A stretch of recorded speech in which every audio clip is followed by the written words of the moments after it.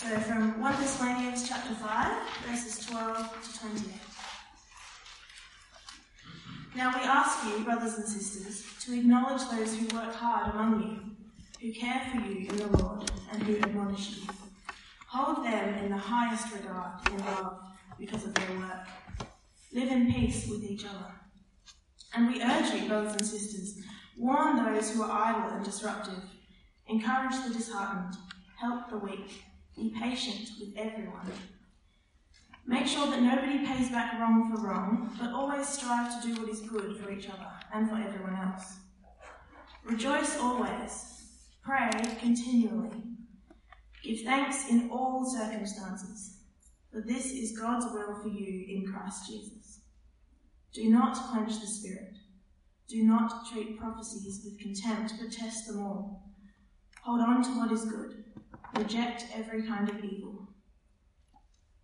May God himself, the God of peace, sanctify you through and through. May your whole spirit, soul, and body be kept blameless at the coming of our Lord Jesus Christ. The one who calls you is faithful, and he will do it. Brothers and sisters, pray for us. Greet all God's people with a holy kiss. I charge you before the Lord to have this letter read to all the brothers and sisters. The grace of our Lord Jesus Christ be with you. Well, as we get started, I've got a question that I wonder if you have an answer for. My question's pretty simple. My question is, what are you doing here? It's a nice night out there. You're all young. Surely you've got things to do and energy to burn. Why are you here? Like, what are you hoping is going to happen this evening that is going to make it worthwhile for you to be here? Now, you might say, well, I'm waiting to hear what happens at the end of 1 Thessalonians. I'm waiting to hear God's word read and explained. That's a good answer. But is that it? Is that the sum total of why you're here? You might say, well, no, I'm also here to sing praises to God. Great. So you want to hear God's word read in the Bible and explained, and you want to sing praises to God for his goodness? That's great. Is that it? Is that why you came? You might say, no, I not only want to hear the Bible read and explained, and I not only want to sing praises to God, but I'm looking forward to praying together. Is that it? It's a good list, but is that the sum total of why you came tonight? Sensing that I think there's more answers, you might now say, no, I'm also here to give you announcements. Now you're getting really desperate. But seriously, tonight, if somebody asked you, why are you part of a church? Well, what do you Christians do in your community that makes it worth going to and being a part of? What would you say? What would you answer? What are you doing here? What have you come for? What is supposed to be happening in this community here at St. Matthew's? Now, at first glance, the reading that we had from 1 Thessalonians, it does seem like a random stir-fry of 18 closing commands as we close 1 Thessalonians. But it is surprisingly structured if you have a close look. I think there's 3 sets of commands, and each set of command, it helps us see something of what we're supposed to be doing here in this community. Each group of commands gives us some part of the answer to the question of what are we doing here? So let's find out. Let's head into this closing chapter. The first set of commands in verse 12 to 15 are all the things that should be happening horizontally between people in any Christian community. Notice firstly what the church leaders are supposed to be doing here. Let's pick it up from verse 12. Now I ask you, brothers and sisters, to acknowledge those who work hard among you, who care for you in the Lord, and who admonish you. So from verse 12, we see there's a couple of things at least that church leaders should be doing within this community. Firstly, they're to be working hard amongst the people of the church. That word, work hard, is a word that gets used to describe tiresome labour, toiling and striving and struggling. Tiresome labour doing what? Well, the rest of the verse tells you what leaders in the church are supposed to be working hard, sweating away doing. Look at verse 12 again. Now we ask you, brothers and sisters, to acknowledge those who work hard amongst you. And here's what they're going to work hard at. Who care for you in the Lord, number 1, and who admonish you, firstly, leaders are supposed to be caring for you in the Lord. That is, looking after your spiritual health, praying for you, encouraging you when you struggle, working hard on sermons and Bible studies, visiting the sick, counselling the worried and concerned. If you're part of a local church, that sounds good, doesn't it? Having someone working hard, tiring themselves, toiling to care for you in the Lord. It sounds wonderful, right? But what about the second bit of verse 12? What about the other thing that leaders are supposed to be working hard at doing? Because verse 12 also says they're supposed to be working hard at admonishing. Admonishing means correcting, rebuking, confronting you about sin, pointing out areas of your life that don't actually line up and match your Christian profession. Church leaders are supposed to be working hard doing that amongst you. Admonishing is never enjoyable. But God says leaders are supposed to work hard at it. Why, do you think? Well, have you seen what happens in a family when the parents don't discipline their children? When kids talk rudely or they tease each other and they snatch toys and the parents just kind of smile, little Johnny, isn't he lovely? And never discipline the children. I think we know how those children grow up if parents don't work hard at disciplining them. So what do you think happens in the church family if the leaders don't work hard at admonishing God's children? That is why God commands church leaders to admonish His children. It's supposed to happen. It's part of church. Leaders are to work hard, caring for God's people and admonishing, rebuking, correcting, having hard conversations with you about areas of sin or lack of Christian maturity. Christian leaders are supposed to work hard, toiling doing that. If that's been part of your experience at church, how did you respond? How are church members supposed to be responding to that kind of work? Well, let's have a look. Look again at verse 12. Now we ask you, brothers and sisters, to acknowledge those who work hard amongst you, who care for you in the Lord, and who admonish you. Hold them in the highest regard in love because of their work.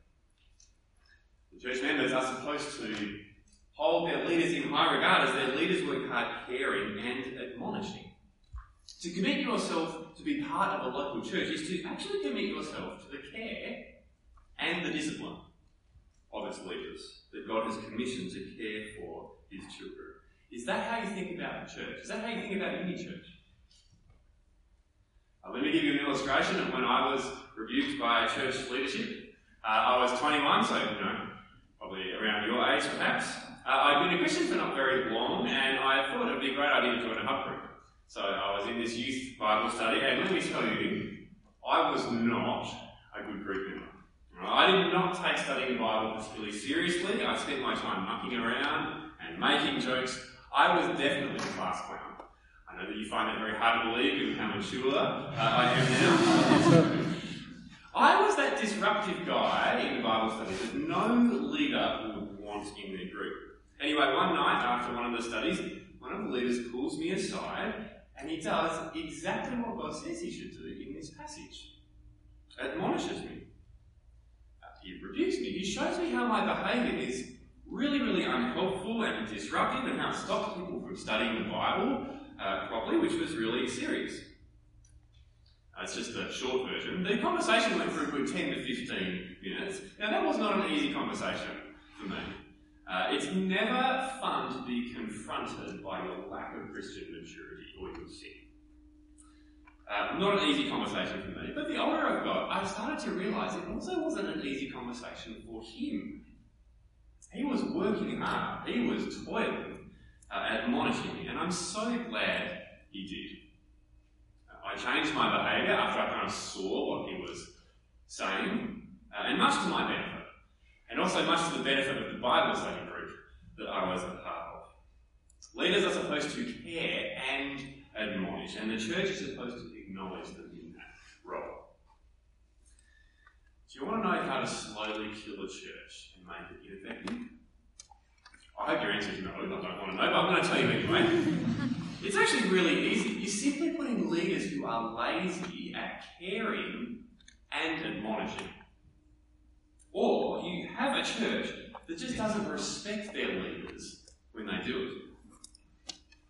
There will be no peace in that kind of church, which is why verse 13, the last part of verse 13 says, live in peace with one another. The fruit of a leadership that works hard at caring and admonishing, and a church that respects its leadership when it does that, the fruit of that is peace within the body. Leaders in churches are to work hard caring and admonishing. Church members are to acknowledge them in love in that role. That is the picture of verse 12 to 13. But I wonder if at this point you noticed in the reading that it's not just the leaders in the church that are to do that. Look at the next couple of verses. Look at what happens. Pick it up from verse 14. And we urge you, brothers and sisters. Now that is everybody in the church, right? Brothers and sisters is how Paul keeps addressing the entire church through the letter. We urge you, brothers and sisters, i.e. the whole church, warn those who are idle and disruptive. Encourage the disheartened. Help the weak. Be patient with everyone. Whole church, warn, encourage, help. Although the leaders, they have primary responsibility in these things, you can see the whole church shares that role. Paul addresses the entire church community and says, firstly, warn the idle. Paul commands the whole church, not just the leaders, to warn those who are idle and disruptive. And secondly, he tells the whole church, the brothers and sisters, not just the leaders, to encourage those who are struggling and disheartened, to build up those who are really down. And thirdly, Paul says to the whole church, not just the leaders, help the weak. Hold on to them, cling to them, help them get through in the Christian walk. And then he says to the church, not just the leaders, be patient with everyone. Because the idle, the disruptive, the disheartened, the weak, you might consider them the problem children of the local church, always plagued with issues and problems of faith and always having issues with conduct. But the whole church, not just the leaders, are commanded to be patient with them as they warn, as they encourage, and as they help the weak. That on screen, that is an amazing picture, I think, of what is supposed to be happening horizontally between the people of any church community. Leaders working hard, toiling, caring and admonishing, and brothers and sisters warning the wayward, encouraging the weary, and helping the weak. That's stunning. That is an amazing picture of what is supposed to be happening horizontally amongst the people in church. It doesn't take long looking at that to work out that that picture goes so far beyond just turning up for 1.5 hours on a Sunday to do your thing here at any church. So here's a question. See that picture on screen with all those things to be happening between us as people? Is that how you think about what you're doing here? How seriously do you take your role that God has called you to in the care and the warning and the helping of your brothers and sisters here at Uni Church? Wouldn't it be terrible? Wouldn't it be terrible if someone here today was really disheartened and they gave up on Jesus today because nobody encouraged them? Wouldn't it be terrible for someone here who is slowly walking into sin to just keep walking and walk all the way away from Jesus because nobody admonished them? Wouldn't that be terrible?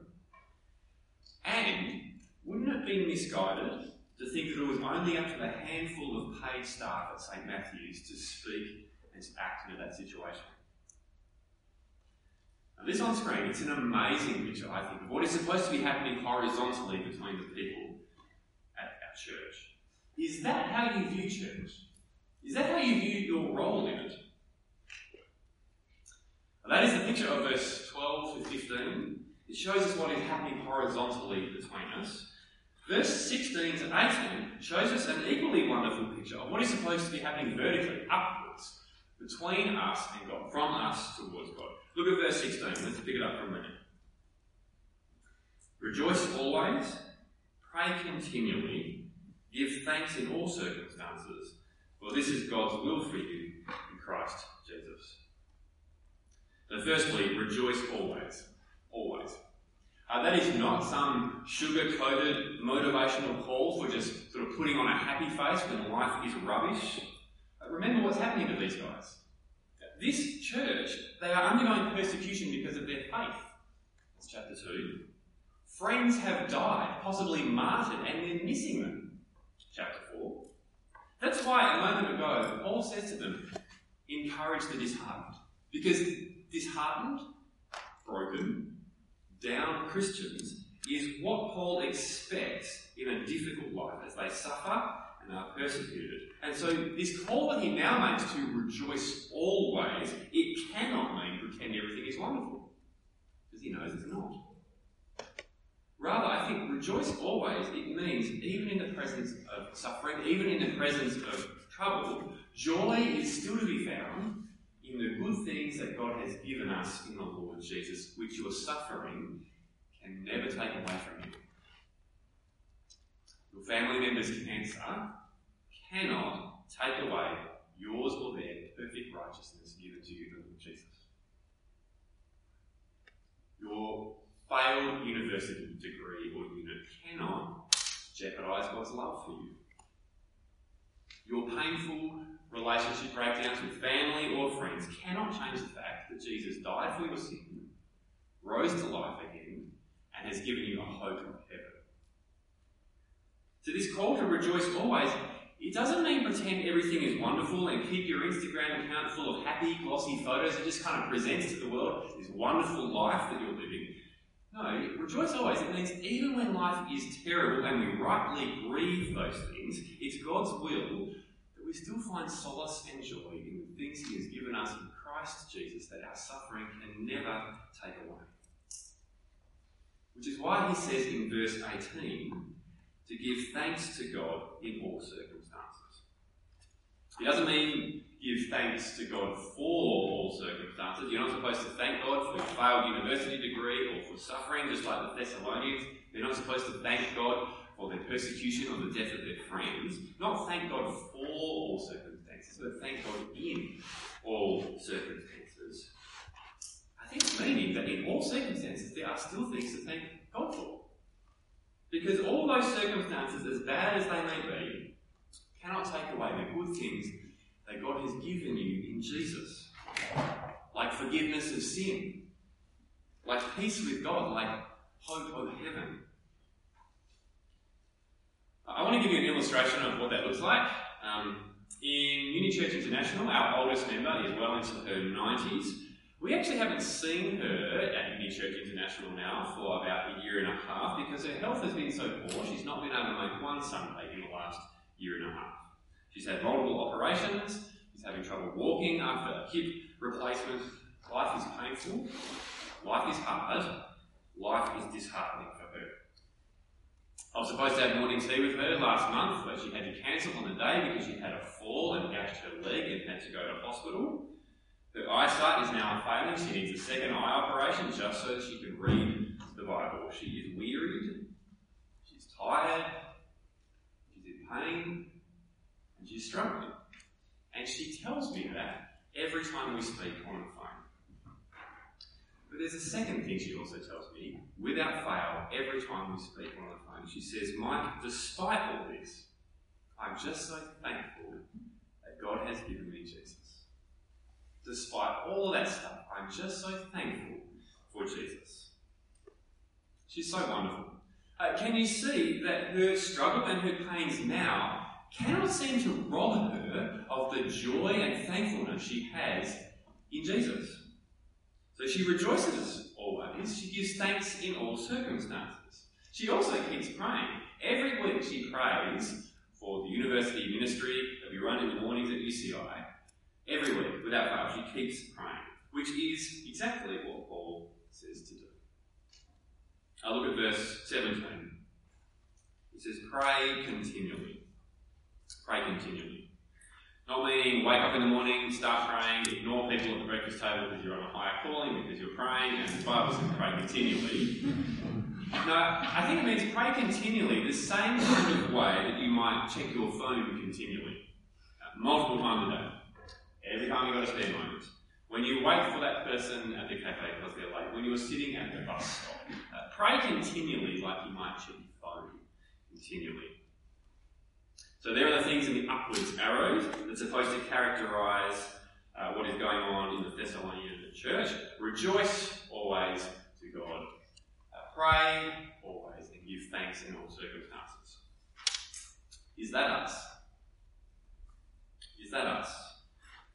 Or do troubles and strife just rob us instantly of our joy and our thankfulness and our prayer?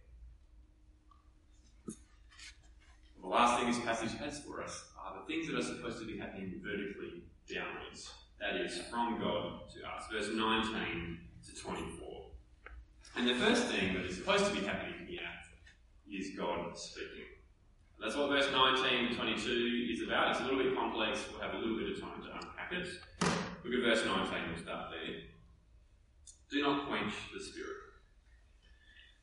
Quench is a word that just means to put out a fire. It's what I had to do a couple of months ago when my barbecue erupted in an inferno after 3 years of collecting grease in the tray. Finally ignited. Now, quench means to put it out, to tip water on it. You don't put water on a grease fire, but, quench just means to put water on it and to, stop the fire from doing what it wants to do. Now, quenching the Spirit, I think, is a metaphor for stopping or resisting the work of the Spirit, what He wants to do. Now, in what ways have the Thessalonians been doing that? What have they been doing to quench or resist the work of the Spirit? What was the Spirit wanting to do amongst them that they've kind of been pushing back on? Well, I think that's what verse 20 is showing us. Verse 20, after saying don't quench the Spirit, Paul says, don't treat prophecies with contempt, but test them all, hold on to what is good, reject every kind of evil.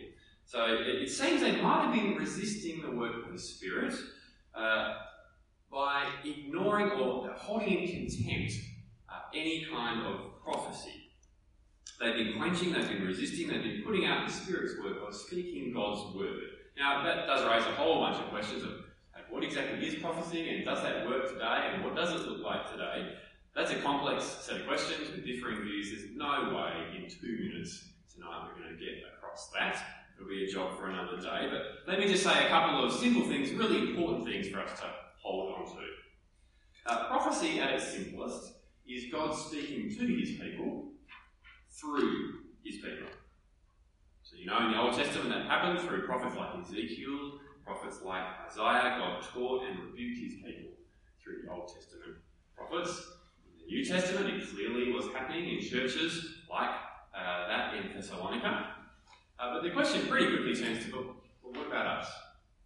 Well, in starting to think about that question, and we're not going to get very far tonight on it, in starting to think about it, I think one of the things you need to hold on to is that we have a way of listening to God speak that people in the Old Testament and in Thessalonica never had. And that is we have the completed Bible.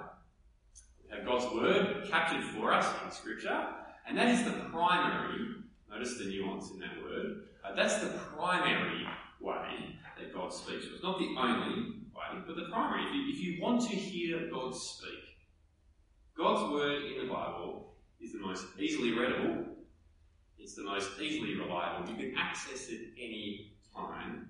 It is the primary way of hearing God speak. Have you noticed the way the Scripture talks about itself? It refers to itself as God-breathed and useful for teaching, rebuking, correcting, and training in righteousness. That was the job of the Old Testament prophets, to teach, correct, rebuke, and to call God's people to lives of righteousness. The primary way that God speaks to us today is when we read the Bible, and as it's read, God's Spirit works to help us understand it and to apply it. God speaks through His Word in the Bible. That's why, in St. Matthew's and other churches, after the Bible reading, we say, this is the Word of the Lord. Because it is the Word of the Lord. That's why often here we might sing the song, Speak, O Lord, as we come to you, and then read the Bible. Because God speaks to us through His Word in the Bible, and His Spirit helps us to understand it. Do you ever find yourself quenching that work of the Spirit? Resisting or ignoring what God is saying to you in the Scriptures? That's quenching the work of the Spirit. The primary way that God speaks to us is through the reading of His Word. Don't quench that. But what about prophecy today? Even if it is the kind of secondary way that God speaks, what might it look like today? Given that we don't have Old Testament prophets, we don't have Isaiah and Ezekiel walking around and saying things and then adding it to the Bible. Let me put a case before you. Have you ever had that experience on Sunday where the Bible is read and it's being explained and you think, how did the preacher know I struggle with that? How did he know I am tempted by that? Only to then just ignore it and to go home and to not think about it anymore.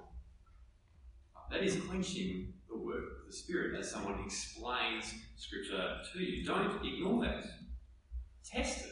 Hold it up against Scripture and see if it's right. That's what the passage says. Or have you ever been in a Bible study?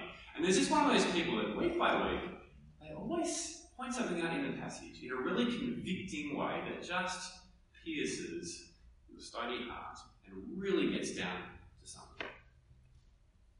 Only to then just go home at the end of the night and kind of forget about it, to ignore it, to refuse to obey it. That, I think, is quenching the work of the Spirit. That is stopping the Spirit's work in bringing God's Word in the Bible to bear on our lives. God speaks through His Scriptures to us, and His Spirit works to help us understand it, to correct us, to rebuke us, to train us, and call us to live lives of righteousness. That happens in sermons, that happens as you sit down for a one-to-one in a cafe, that happens in your own private reading. The Spirit is alive and active, taking God's Word and speaking it into your life. Is that your experience of church community? That God speaks?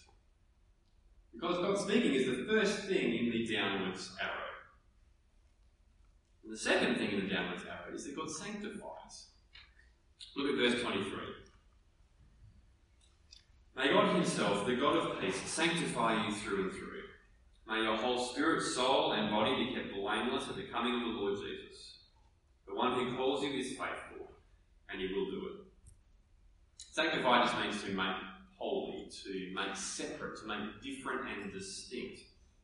Did you notice verse 23 describes it in the language of being kept blameless until the coming of Jesus. It includes the ideas of turning away from our sin, becoming more godly, becoming more mature and Christ-like, of leaving our lives of sin and progressively growing more and more in our Christ-likeness. Is that your experience of being part of a Christian community?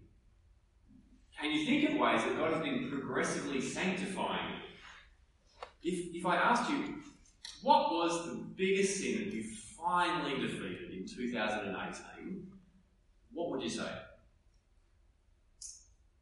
Or if I asked you, in what ways are you more like Jesus now than you were 12 months ago, what would you say?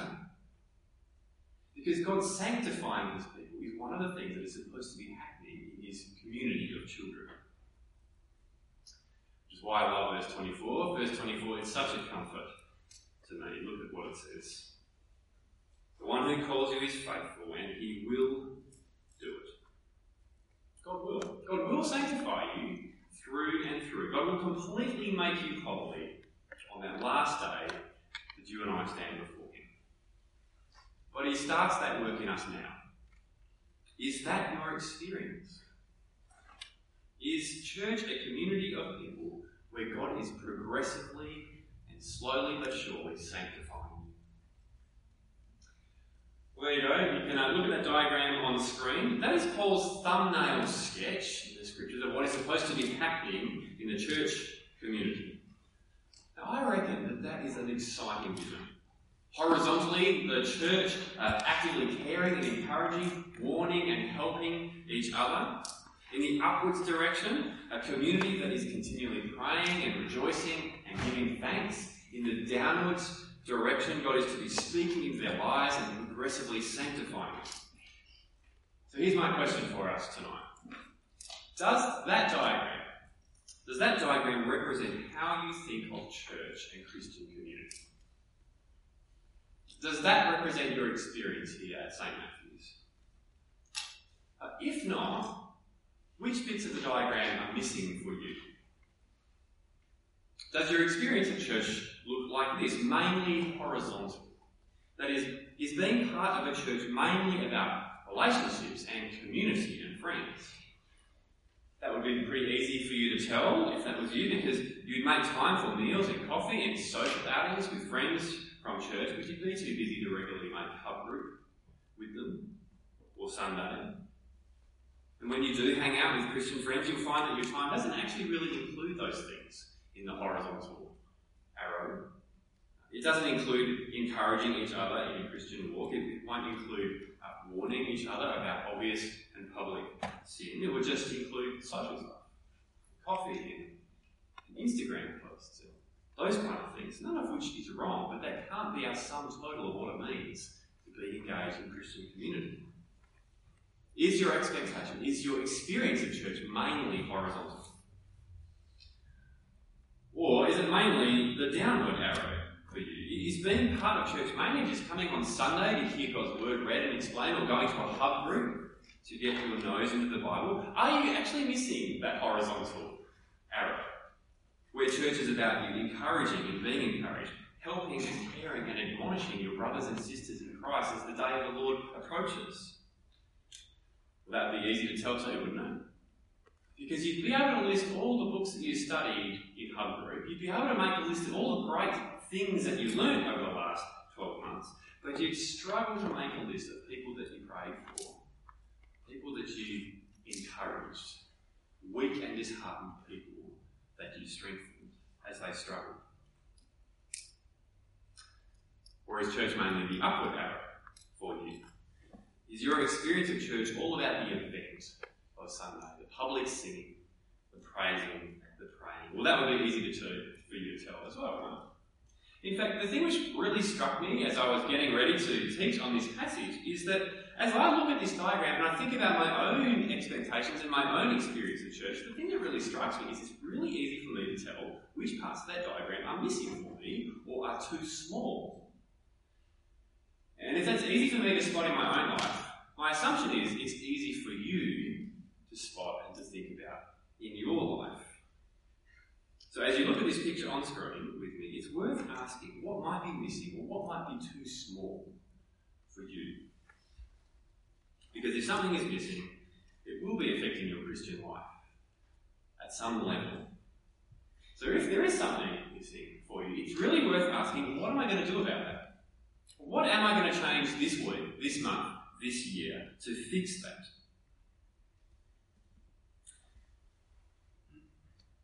Well, if you're struggling at the moment to keep attention because the night is going on, here's the bit that I really want you to hear. I want you to hear this next thing really, really clearly. It would be very easy, I think, to look at this passage and to look at this diagram and to feel guilt. To feel some level of guilt or shame about the stuff in my experience of church that is missing. So I want you to hear this clearly. That is not why this passage is here. That is not why God has put this in the scriptures. This picture of church is not to guilt us into action. It's to excite us into action. See, these verses, I think they paint the most wonderful, vibrant, deep and purposeful picture of church and all of the stuff that is supposed to be happening amongst God's people. That is exciting. As we horizontally care for and admonish and warn each other, as we help the weak, as upwardly we continue to pray and to rejoice and to give thanks in all circumstances, and as downwardly God speaks and sanctifies his people. That is an exciting vision of what is supposed to be happening in any church community. See, it's not supposed to leave us feeling guilty.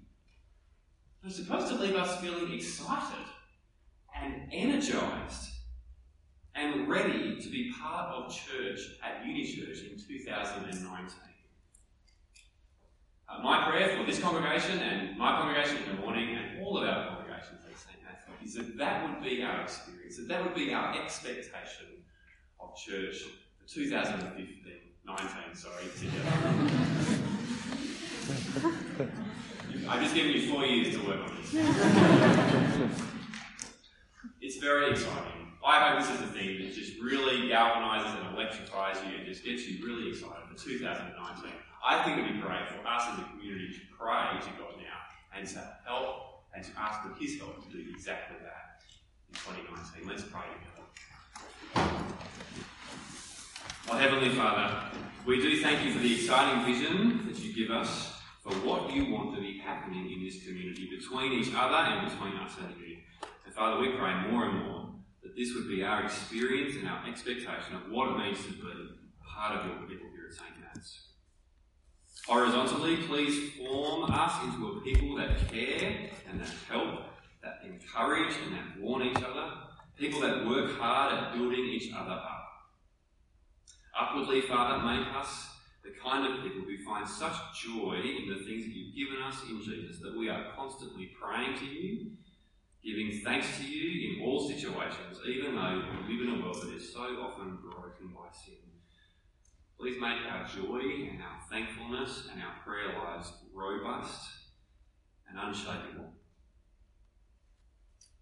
Downwardly, Father, please be at work in us to make us people who are attentive to hearing you speak to us in the Scriptures. Make us a people who are progressively being sanctified by you as you help us turn from sin and more live lives that honour you as we live in a world while we wait for that last day. And Father, this evening, if we've been convicted by your word in Scripture that things need to change for us in how we think about and engage with church, don't let us quench that work of the Spirit. Don't let us ignore it, but help us change so that more and more we might live in line with what you have said in your Scriptures for our benefit, for the growth of this church and our brothers and sisters, and for your glory, we pray. Amen.